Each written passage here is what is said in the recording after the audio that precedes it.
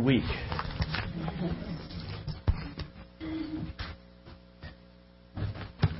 Just lift up your hands for a moment. God, this morning we receive from you. Father, we need to receive from you this morning your grace, your mercy.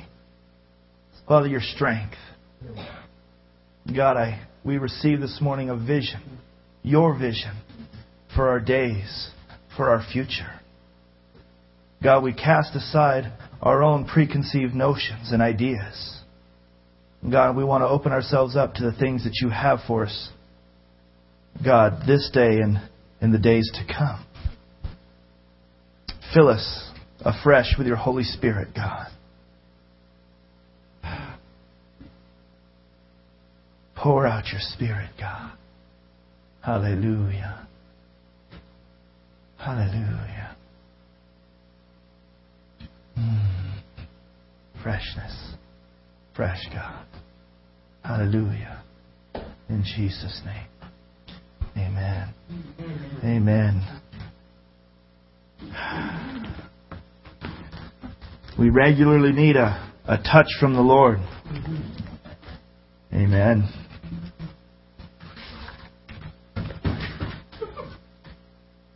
You know, I'm very glad I live in God's reality and not my own. You know, my reality looks bleak at times. You know, we live in a different place. We're spiritual beings, the Bible says, and so we get to live according to the things that God has for us. Our problem is that we don't always understand them. We don't always see them. We don't hear from God enough to know what He has for us, and so we go on continuing to live on our own circumstances, under our own visions. That's something we need to do more and more. Just, God, show me what you have for me. Help me to be at peace in what you have for me. Hallelujah. That's just a freebie this morning. It's not part of the message at all. We are making our way through the book of Hebrews. A couple weeks ago, I shared on growing up. Not being immature, but growing into maturity. That was in chapter 6. As I was preparing, and Pastor Jeff last week, Hebrews 4:12 went back, and as I was preparing, I assumed that over the last 2 weeks you probably have all read the whole book of Leviticus, because we talked about that a couple weeks ago, and studied it in depth, so we could get an understanding of the book of Hebrews. As I was preparing this morning, or for this morning, I read, Hebrews 7, and we're going to make a lot of progress. A few months ago, Pastor Jeff really did a great job talking about Melchizedek and who Melchizedek was. And Jesus, just to catch us up, to lay a foundation for this morning, we're going to be in chapter 8 this morning. But Melchizedek was a king priest who lived in the time of Abram. And we don't know much about him. Very, very, very little. He was a type of Christ. He was an antitype of Christ. That means he showed a picture of the life that Christ would be and live for us.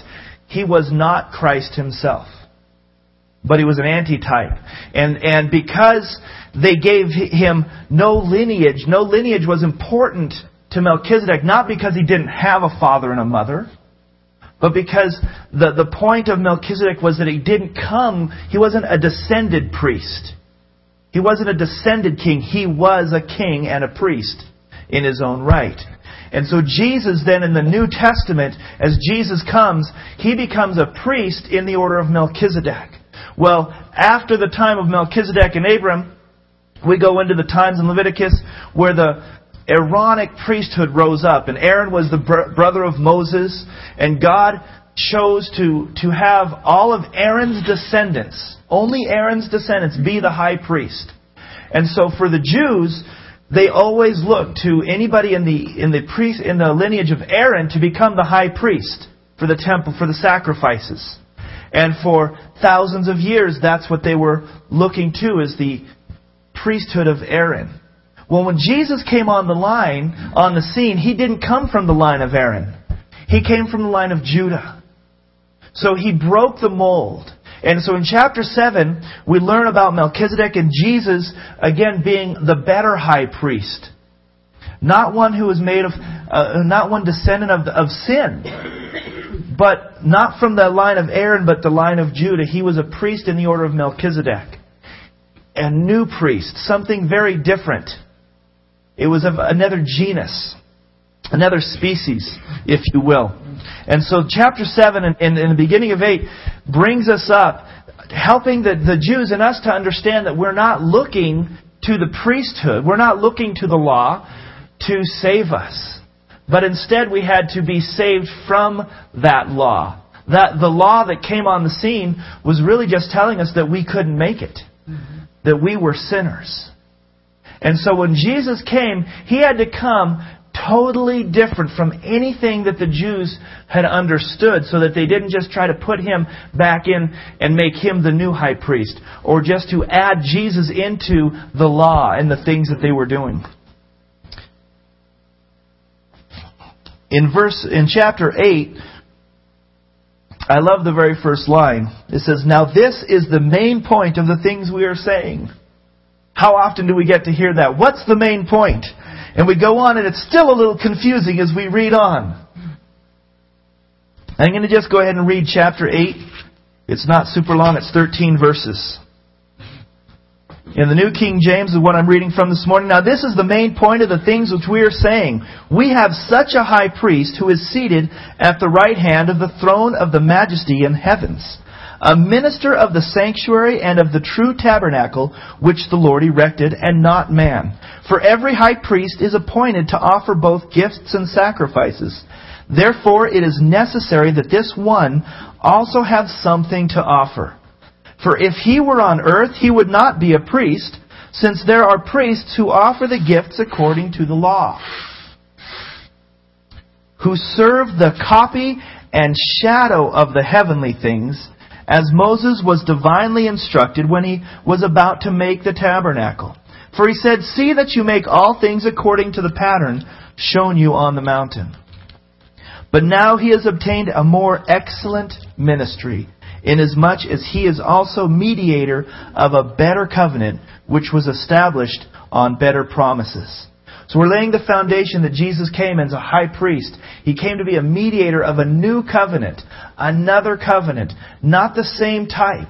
We're going to spend this morning talking about the covenant, the old and the new, and what that means to us. Verse 7, "For if that first covenant had been faultless, then no place would have been sought for a second.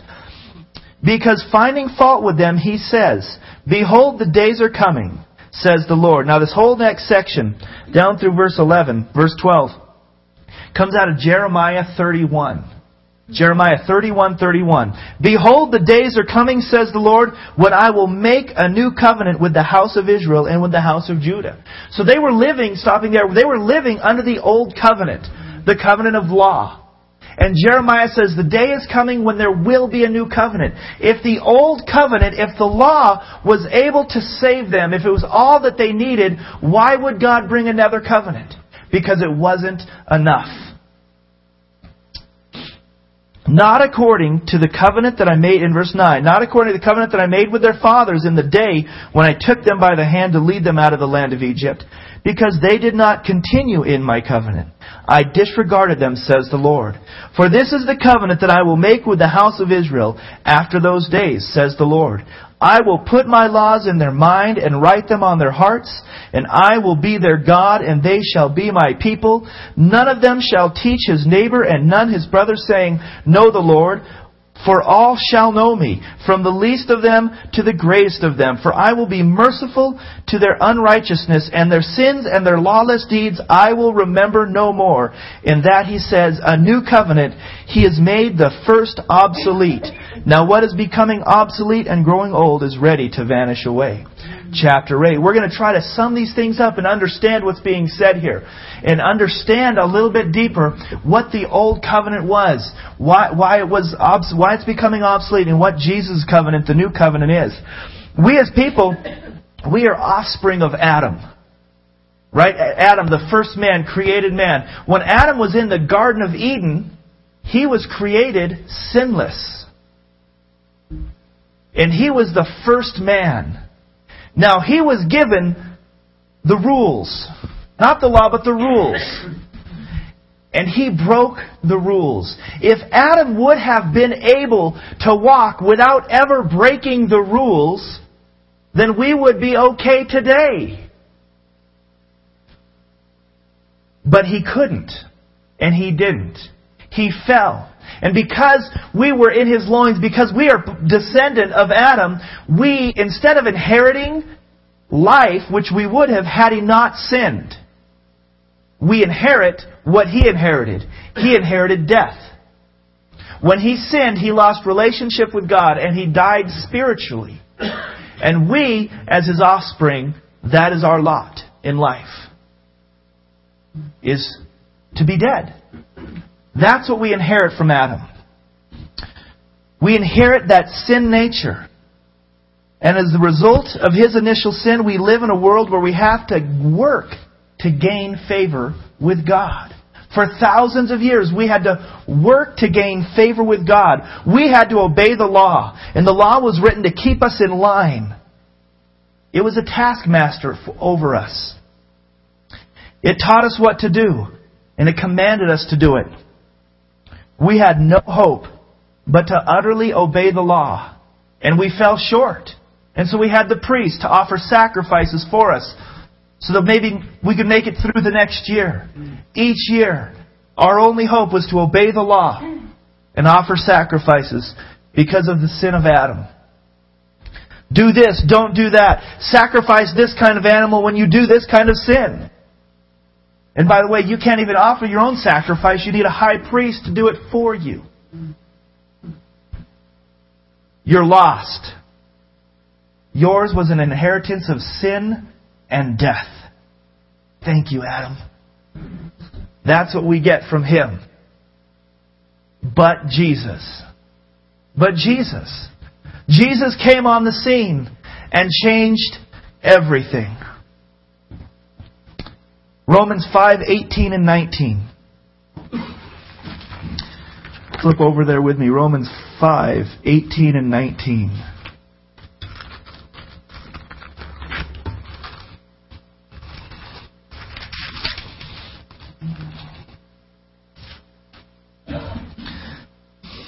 Summing that part up. Therefore, as through one man's offense, judgment came to all men, resulting in condemnation. Even so, through one man's righteous act, the free gift came to all men, resulting in justification of life. For as by one man's disobedience many were made sinners, so also by one man's obedience many will be made righteous. We were all lost, deserving of judgment, and Jesus comes on. So in the book of Hebrews, the writer is just bringing up point after point of going, Jesus is the better Melchizedek. There's a better covenant. There's a better hope. All of the things that they knew coming out of the Jewish faith, he's saying Jesus not just makes it better, he erases the law. The law, and at the end of chapter 8 and 13 it says, now what is becoming obsolete and growing old is ready to vanish away. Trying to explain we don't need the law anymore. Jesus came to fulfill the law. When Jesus lived on earth, he fulfilled the law first. And then he died the perfect sacrifice. He was the one. He was the second Adam, the Bible says. If the first Adam wouldn't have sinned, we wouldn't have needed a second Adam. We would have inherited life through Adam. But because we inherited death, the second Adam, Jesus, comes on the scene and he lived a perfect, sinless life and he fulfilled the law in and through his life. And then at the end of fulfilling the law, he offered himself as the perfect sacrifice. The perfect sacrifice. And then he ascended to the right hand of the Father.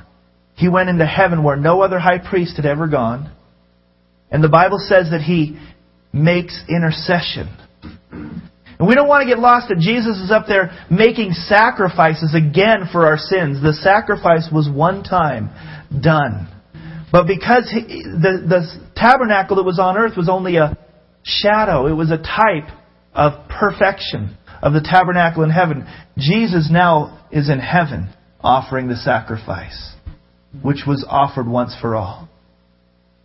So that through that sacrifice, we are not just free from sin, we're also free from the law. We're not supposed to fulfill the law for righteousness' sake any longer. So this morning we want to talk about that covenant. In verse 7, chapter 8 says, "For if that first covenant had been faultless, no place would have been sought for a second." Today we get to live under a new covenant with God if you call on the name of the Lord. If you're unsaved, if you've never committed your life to God and received His sacrifice for sins, you're still under the first covenant. And there is no hope for you under that covenant. Under the law, there's no hope. And if you're unsaved, you don't get the blessing of the second covenant. But there was a second covenant brought to us in Jesus. And in Jeremiah, he talked about the new covenant coming. And what is covenant? In the Old Testament, the word is berit, and it means just a covenant, a pledge, an agreement, an accord. Even league, coming in league with one another. And so, in the New Testament, the word actually that is translated really means more of a will or a disposition of property when you give something out. We're living under what Jesus Christ died to give us. A will. His disposition of property with life. We get to live under that because He died. We talked about that a few weeks ago. The testator, unless the testator dies. Jesus Christ died. And so we inherit that which He wanted to give us. And what He wanted to give us was life. Not the law. We see a lot of covenants throughout the Old Testament. The first covenant in the Bible was Noah. God made a covenant with Noah. Who remembers what the covenant of Noah with Noah was? It was the rainbow. He says that I'm going to make this sign of the covenant that I'm going to make with you. I will never again flood the earth. Certain parts have gotten flooded, but the earth, the whole earth, has never been flooded. It was a covenant. And like covenants with God, when God makes a covenant with man, when you enter into a covenant with somebody, there's an equality. There's something that you're both able to give and do when you enter into a covenant. But when God enters into covenant with man, we're not as equal. And so He shows us that with God, covenants are made all on His side. All on His side. He fulfills it. He fulfilled it in the rainbow. We can't do anything about it. He made a covenant with us. And now we go to the New Testament, and Jesus is the new covenant. We're going to talk about that. Well, what's the Old Covenant? And I thought, well, what is the Old Covenant? Was it Abraham? Leviticus 20. Go way back to Exodus. I had Leviticus in my mind. Exodus. And actually, let's go to Exodus 24 first.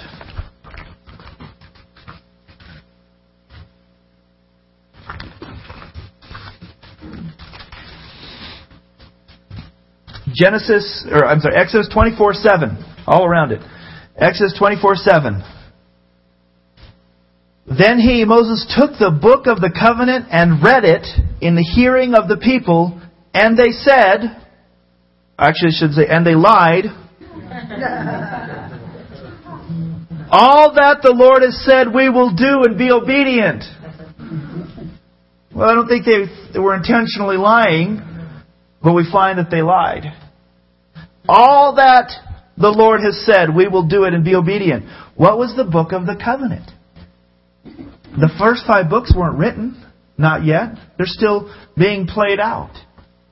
So the book of the covenant that he read starts in Exodus 20. And it goes through 24. Do you want to read that? the Old Covenant, starting with the Ten Commandments. He could have stopped there and we would have been dead. Lost. Hopeless. But he goes on and talks about the law of the altar. Gives us law concerning servants. Law concerning violence. Animal control laws. Property laws. Moral and ceremonial principles. Justice. Talks about the feasts. And that is the Old Covenant. So, church, if we can just read all this and live by it without breaking any of it, we'll be fine. We'll be fine.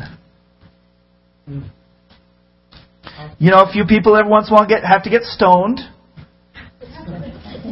Actually, that's happening. Probably more than it should.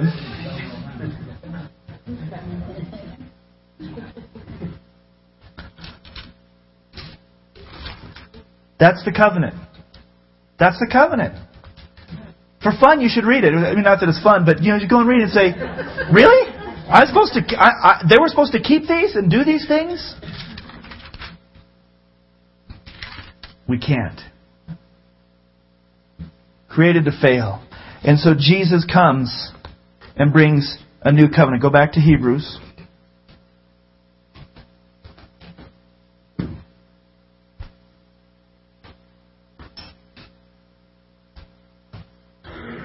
So what is the new covenant? This is the covenant, verse 10. Hebrews 8:10. This is the covenant that I will make with the house of Israel after those days, says the Lord. I will put my laws in their mind and write them on their hearts, and I will be their God, and they shall be my people. Hallelujah. Hallelujah. That's not talking about heaven. I don't believe that's talking about heaven. Now, there are some believe that covenant is actually going to take place in heaven. I don't believe that's what it's saying at all. I believe that covenant is when Jesus came into the world, and we accepted Him as Lord, and we committed our lives to Him, asked Him to be our sacrifice for sins. Then He put His law in our hearts and in our minds. No longer are we supposed to be ruled by the exterior. The law of the Old Testament, the Old Covenant, was exterior laws and rules that said, do this, don't do that, and people read them and obeyed them. But the New Covenant is that Jesus said He will put it in our hearts and in our minds. He will bring, by the Spirit, conviction if you're in Christ. The New Covenant is from within. The Old Covenant is from without. We can't be controlled just by living from without, from rules and restrictions. How many of you really drive 55? I've been with Pastor Jeff. He does. We just got to push it a little bit, right? 5 over is safe. Right? I'm probably not going to get a ticket at 5. And so we're pushing it all the time. We can't be controlled from the exterior. How many of you have ever had that change from the inside that said, I need to drive the speed limit because God wants me to be obedient? There's something inside that comes across, not because you're going to get a ticket, but because you go, am I a good witness? Is this what God would have? There's something that begins to change. Now, driving is probably the bad one because that's the one that's harder to change for some of us. But when the Spirit of God begins to live inside of us, we begin to desire to live for Him. We begin to desire to do the righteous things. They're not an exterior, you have to, but the change has happened inside of us.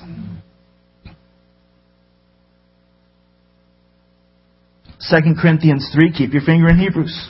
2 Corinthians 3.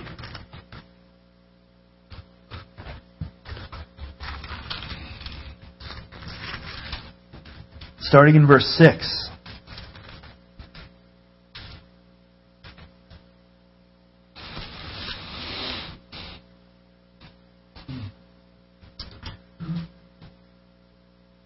Who also made us sufficient as ministers of the new covenant, not of the letter, but of the Spirit, for the letter kills, but the Spirit gives life. But if the ministry of death written and engraved on stones was glorious. Now we got to stop. What do you mean it was glorious? Remember that God gave the law to Moses and He gave it to the people. And it was glorious. Everything was glorious. Moses' face shone. He was with God. And there was glory even in the written law, which is a ministry of death. These are hard things to grasp. The law really only truly brought us death, and yet, because it was given by God, it was glorious. How much more is life through Jesus glorious? If the law was glorious that brought death, how much more is life through Jesus glorious? It was glorious so that the children of Israel could not look steadily at the face of Moses because of the glory of his countenance, which glory was passing away. How will the ministry of the Spirit not be more glorious? As followers, as believers in Jesus, the glory gets brighter. It should get brighter in our lives. Skip down to verse 14, 2 Corinthians 3. But their minds were blinded. Until this day, the same veil remains unlifted in the reading of the Old Testament, because the veil is taken away in Christ. Outside of Christ, we're blinded. There's still a veil even as Moses wore. There is no glory in it. They can't see it. If you're in this room this morning, you've never trusted Christ, there's a veil and you can't see. You're blind. You can't mentally ascend to the things of God. You can mentally ascend to the law. Because the law was from without, telling us what to do, and your mind can ascend and understand the law. But we can't ascend mentally and accept Christ. Christ is foolishness to those that are perishing. If you are sitting in here, or if you have some friend who's just never been able to grasp this Christianity thing, it's because they can't. Because it's the Spirit that gives life. You can't make a mental ascent into the things of God. But even to this day when Moses is read, a veil lies in their heart. Verse 16. Nevertheless, when one turns to the Lord, the veil is taken away. So we come to the Lord in faith. Not because we understand it, but in faith we see that we aren't perfect. And unless you're perfect, you need a Savior. We're not perfect, we're broken, we're full of sin, and we can't do it on our own. And so by faith, we cry out to Jesus, be my Lord, forgive me of my sins, be my sacrifice for sins. In 17 and 18. Now the Lord is the Spirit, and where the Spirit of the Lord is, there is liberty. Where the Spirit of the Lord is, there is freedom. We got a little ring. But we all, with unveiled face, we only have an unveiled face if you're in Christ. You only have an unveiled face if you're in Christ. With an unveiled face, beholding as in a mirror the glory of the Lord, are being transformed into the same image from glory to glory, just as by the Spirit of the Lord. Because Christ lives in us, He said He would write His law on our hearts. Because His law is in our hearts, we're being transformed more and more into His image from within, not from without. We've got to get it right. We can't transform ourselves from the outside in. It doesn't work. It's not lasting. The transformation comes by the Spirit of God living inside of us, convicting us of our sin, teaching us to obey all righteousness. Jesus didn't come so that we could live like hell. He didn't come and say, you're free from the law, go and do whatever you want, and I love you and I'll forgive you. He says, I'm putting my Spirit inside of you, and that Spirit tells you what to do. And so your conviction, the things that you should and shouldn't do, should be coming from within. And this is the challenge. As I was reading some great things, even messages by Spurgeon just challenging. I don't think of anyone in particular. I want to make sure you know that in here. I'm not thinking of one person particularly, even in my whole life.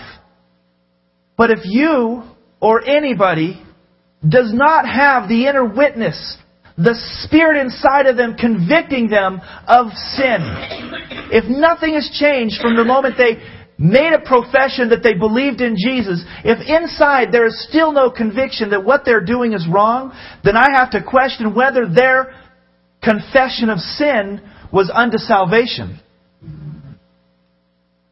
Now, I don't question it. I don't mean I question it. What I really mean is you need to question it if it's you. They need to question it if it's them. It's not for me to judge. You can't sit idly by and just say, one day I said a prayer and now I'm saved. There's got to be an inner conviction. The Spirit of life living within you that says, oh, I used to like that movie. What happened? It just offended me. I used to be okay going to the bar and hanging out. And I can't anymore. What's my friends are there. If there's not something inside of us saying, be holy as I am holy, you can't even put into words, but there's something inside of you telling you that this is right and this is not pleasing to God, then it's possible that your confession was not unto salvation. Maybe it was a mental confession. You said, I agree with those things and that sounds pretty good to me, but was it fully trusting on Him?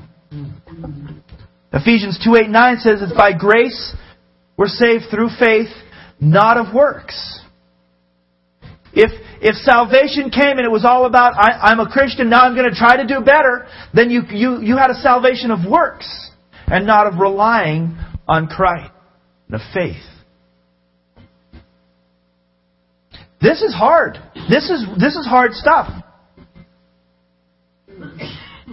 But it's good stuff. Because when the Spirit of God is alive and active in our life, convicting us and drawing us, we are alive. We just read that the letter of the law is death. And you know if you've done that. Even as a Christian, we've done that. Even truly being saved, we fall out of grace and live by works. And whenever we do that, it's horrible. Because we can't. We fail and we fall and we might as well get out the little whips like some people do in their religion and beat ourselves and try to get us into submission. We're not much different. You've done that to yourself. You've said, bad. I'm so bad. And I'll just do better, and we can't.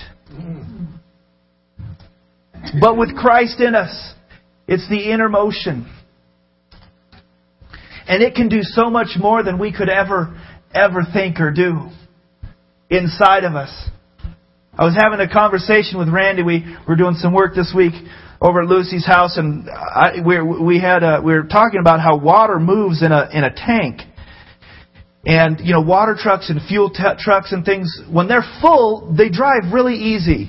If you get a water tanker truck and it drives down the road, it's just heavy, but you drop about half of that water out, and that water, when you go around a corner, will start sloshing, and it will take that truck and it'll just flip it over. You couldn't flip the truck if you tried, probably. But that weight of the water from within,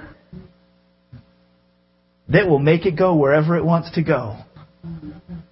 The Spirit of God within us is so much more powerful and greater than without. We can't drive our truck in the places that we want to drive all the time. But the Spirit of God, the living water of God inside of us. When we try to turn, it's going to tell us which way to go. There's power. Power in the Spirit.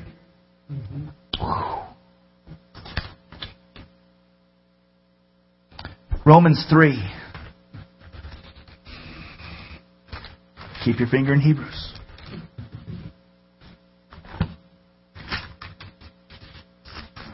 So far, do you like the Old Covenant or the New Covenant? I'm going to go for the New Covenant.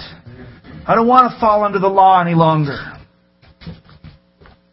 Romans 3:21, 22.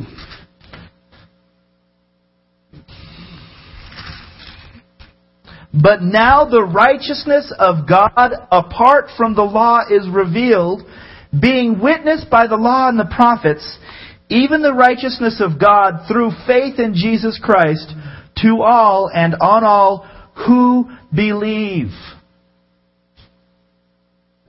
If you're not in Christ, you're not part of the second covenant. If you're not in Christ, you're not part of the second covenant. He goes on to tell us in the verse that most of us know in this room, in Romans 3:23, for all have sinned and fall short of the glory. We've all sinned. There is no hope.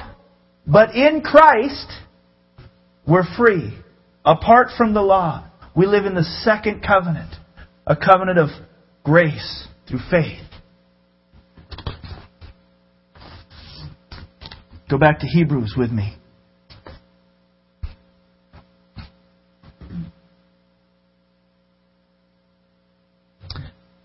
I will put my laws in their mind and write them on their hearts. I will be their God. Now listen, this statement here is part of the new covenant. I will be their God. He's not talking to everyone. He's only talking to those who enter into that covenant with Him. What does that mean? How does God reveal Himself to us? He will be our God. God says He's a friend. When you need a friend, God is the best friend you'd ever need. God said He'd be a father to the fatherless. When you need a father, He is the Father. He is God. He will be your God. He will be your Father. He will be a king who executes righteousness on the earth. He's the judge. He's the judge. On your behalf, He's the judge. Not just we always think, oh, He's the judge. He's going to judge me. He knows. He knows the truth. When you're in those circumstances and you've been accused, He's the judge. And He knows the truth. And you're vindicated in Him when you've done nothing wrong. And when you have done something wrong, He's your forgiveness. He's your righteousness. He's your sacrifice. He's the mediator between God and man. He becomes our priest, our high priest. When life all around you is falling apart, God is your rock, and He doesn't change. He's your rock. I've met so many people who've walked away from what they said being God, but that's not who they walked away from. They walked away from the church and Christianity. They walked away truly from an institution that is fallible. Because God didn't change, but people hurt them. Don't ever walk away from God because of a person. Don't ever be offended at God because somebody who says that they believe in God does something weird. He's our rock. He's our Redeemer. He's our healer. When there is nothing else, He's our healer. And listen to this. As He is our God, and one of His roles is our healer, God can heal you and does. He heals us. We hear wonderful testimony of His healing power. But as a Christian, as a believer, even if your sickness is unto death, it's not unto death. Because He's our healer. There is no sickness in heaven. God, there's no more back problems in heaven. Amen? I mean, come on. You know, it's over. And the light and momentary troubles that we face, in the light of glory, in the light of heaven, will just be like that. Think of the worst day of your life. And you go, I mean, it was a bad day, but it's gone. I don't feel it. It's over. Everything is gone. He's our healer. Whether He heals us here or He heals us there. He's an ever-present help in time of need. He is your God. He's a fortress and a tower. Not just a tower, He's a strong tower. He's where we run to for help. He's all these things. And His covenant says, I will be their God. And they will be my people. Are we His people? His people receive of all of His benefits. Because He left us a will, a covenant, that puts it into place if we call on Him and we trust Him. Verse 11. None of them shall teach his neighbor and none his brother, saying, Know the Lord, for all shall know me, from the least of them to the greatest of them. This is the passage I think that kind of confuses us a little bit and goes, well, he's got to be talking about heaven because we don't all know Him. I believe he's talking about those who are in covenant with Him. We won't have to teach each other because the conviction is inward. You know, when you've got a brother who's caught in sin, someone who's really a believer, it doesn't take a whole lot to get them to understand that. They already know it. In fact, this happened more than one occasion. If God reveals something, you just walk up to somebody in Christ, put your hand on their shoulder and says, how you doing? And they know right away what you're talking about. You don't have to tell them. Because God is in their hearts. And the law is in their hearts and minds. Now, they might be disobeying it, but the witness is already there. You know, if that's you this morning, I want to encourage you to stop running. If that's you this morning, don't hide from God any longer. That conviction you're under, it's gonna tear you apart. Because God is the great hound dog of heaven. He says He hasn't lost anyone. He's not going to lose you. He's going to keep coming because He loves you. He made a covenant with you that He would be your God. If that's you who you know the conviction you're under of something, just give it back to God and say, God, I repent. I'm sorry.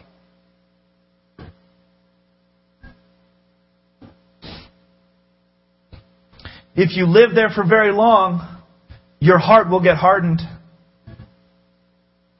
I believe you can harden your heart to where you barely feel the conviction of God anymore. And I want to say that doesn't mean you're not saved. That doesn't mean you lost your salvation. But if you live in sin and walking away from God long enough, you'll harden your heart.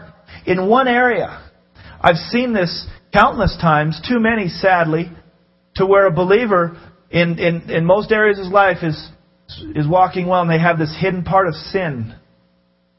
And they've hardened up that one part where it's not even hardly touchable. And they can be sensitive to the other parts of God, but they're tuning out God's voice in His Spirit. Don't tune it out. Just repent. And if you don't know, if you can't repent, I encourage you to pray a prayer like this. God, I don't want to repent. Don't lie to Him. I mean, come on, right? God, I repent. Yeah, He knows.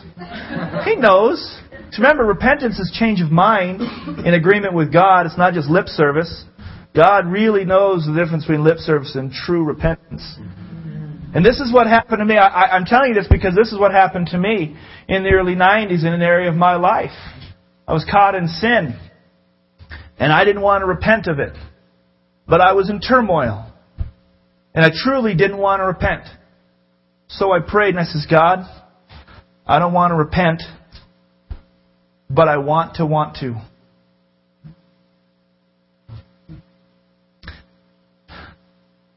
Change my heart.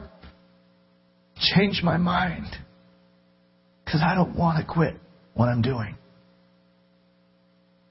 And He did. Because deep down I knew I needed a change. But I couldn't have that change until I wanted it. And so I says, God, make me want it. And He changed my heart and He changed my mind. And gave me a hope. Restored me. He wants to be our God. We don't have to tell others because the witness of Christ is in their heart. I believe there's many in the church today. And when I say the churches across the world that are sitting every Sunday unsaved, never been touched by God. They come and make a mental assent every week. I believe there's thousands and thousands people who believe that they're saved because they've had teaching that says, oh no, just say a prayer and you're good to go. But there's been never a change inside. They've never had the Spirit of God live inside of them. And so everything they do is all outward. Christianity is frustrating to people like that. They just don't get it. How do you just pray like that? I don't understand it. How do you just love people like that? I don't understand. They don't understand so many things. The problem is they don't understand that they're not saved. Truly, you ought to give our hearts, our whole life to God. Forgive me.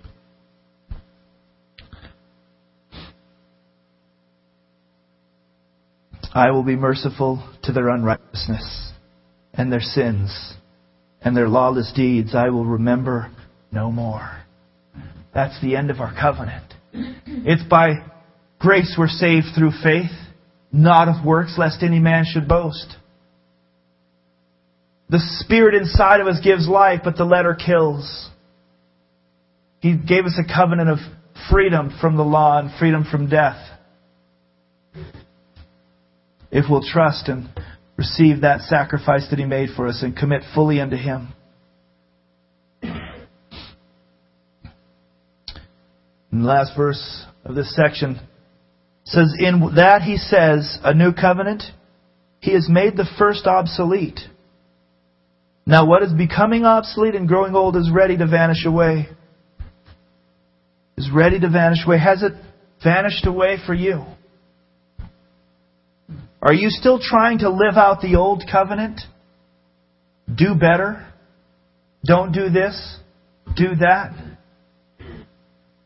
Or are we in Christ that the old covenant vanishes away and the new covenant comes within and guides us, not as a taskmaster from without, but from the conviction and love and grace that God and the Holy Spirit gives us. Adam couldn't do it even before the law was written. He didn't even have that many things to do. And he couldn't do it. The Israelites certainly couldn't. So we need to stop trying. Stop trying to be good. And just be in Him. Rest in Him. That's what He's calling us to be. To be God's people. Not to do God's work. As we're His people and in Him. Through faith. By His grace. The living water of the Word is going to slosh around in us. And He's going to direct us and guide us. We're not even going to be able to help it. We're just going to be finding ourselves loving people who are unlovable. You don't have to try so hard. When His law is written in our mind and in our heart, that's the Spirit. Internal conviction.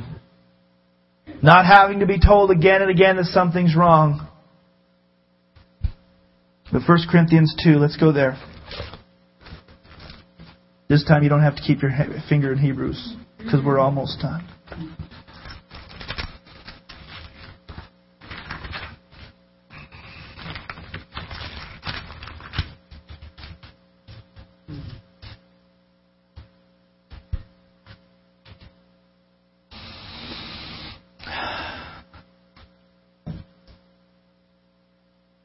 However, we speak wisdom among those who are mature, yet not the wisdom of this age, or the rulers of this age, who are coming to nothing. We speak the wisdom of God in a mystery, the hidden wisdom which God ordained before the ages for our glory. Which none of the rulers of this age knew, for had they known, they would not have crucified the Lord of glory. As is written, eye has not seen, nor ear heard, nor have entered into the heart of man the things which God has prepared for those who love Him. And we go, that's right, we can't even understand it. We understand God, we don't understand the things, but we don't read verse. God has revealed them to us through His Spirit. He does show us what He has. He does show us His glory and His love through His Spirit in our lives. The Spirit searches all things, yes, the deep things of God. For what man knows the things of a man except the Spirit of the man which is in him? Even so, no one knows the things of God except the Spirit of God. Now we have received not the spirit of the world, but the Spirit who is from God, that we might know the things that have been freely given to us by God. We also speak not in words which man's wisdom teaches, but which the Holy Spirit teaches, comparing spiritual things with spiritual. But the natural man does not receive the things of the Spirit of God, for they are foolishness to him, nor can he know them, because they are spiritually discerned. But he who is spiritual judges all things, yet he himself is rightly judged by no one. For who has known the mind of the Lord, that he may instruct him? We have the mind of Christ. Is that a wonderful promise?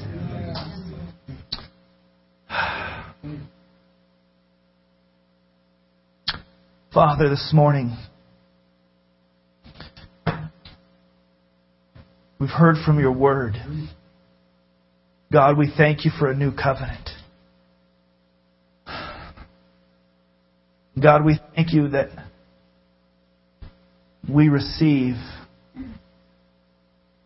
by faith all the richness and all the riches that are in Christ Jesus. God, your word challenges us this morning. It challenges the world. Are we in a covenant relationship with you? Are we part of this new covenant? God, we want you to be our God. We want to be your... Father, we want to spiritually discern the things you have for us. Lord, I don't want to live under a taskmaster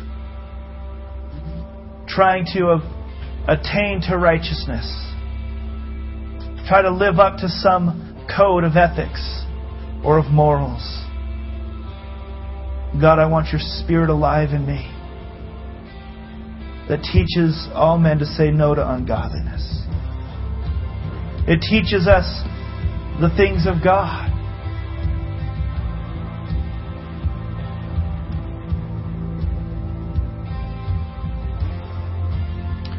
Renew us this morning, God. Father, there are some in here this morning who have calloused over their heart. Though you've written your word in their hearts, they've walked in sin long enough and they've calloused it over. God, I pray that you would soften. Let them hear your voice again. Let them hear and respond to you, God. Father, let the Spirit of God be alive once again in their lives and hearts, able to touch every part of us and bring freedom, because where the Spirit of the Lord is, there is freedom.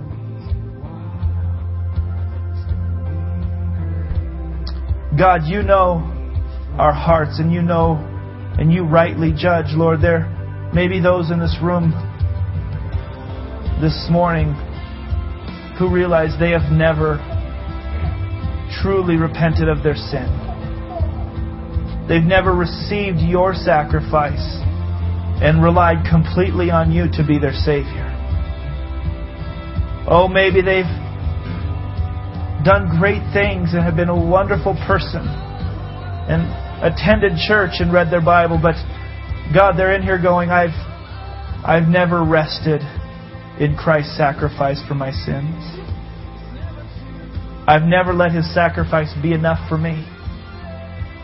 I've always tried to do more.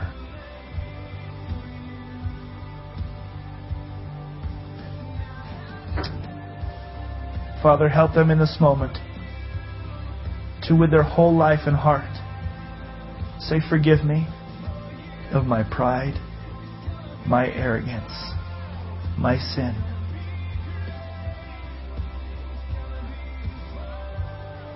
I can't do this on my own. Be my Lord, Savior, Master, Redeemer, Healer, Friend, Rock, Tower, Fortress. Be my God, and I will be your people. Let your Spirit come alive in me, that from within I might know you.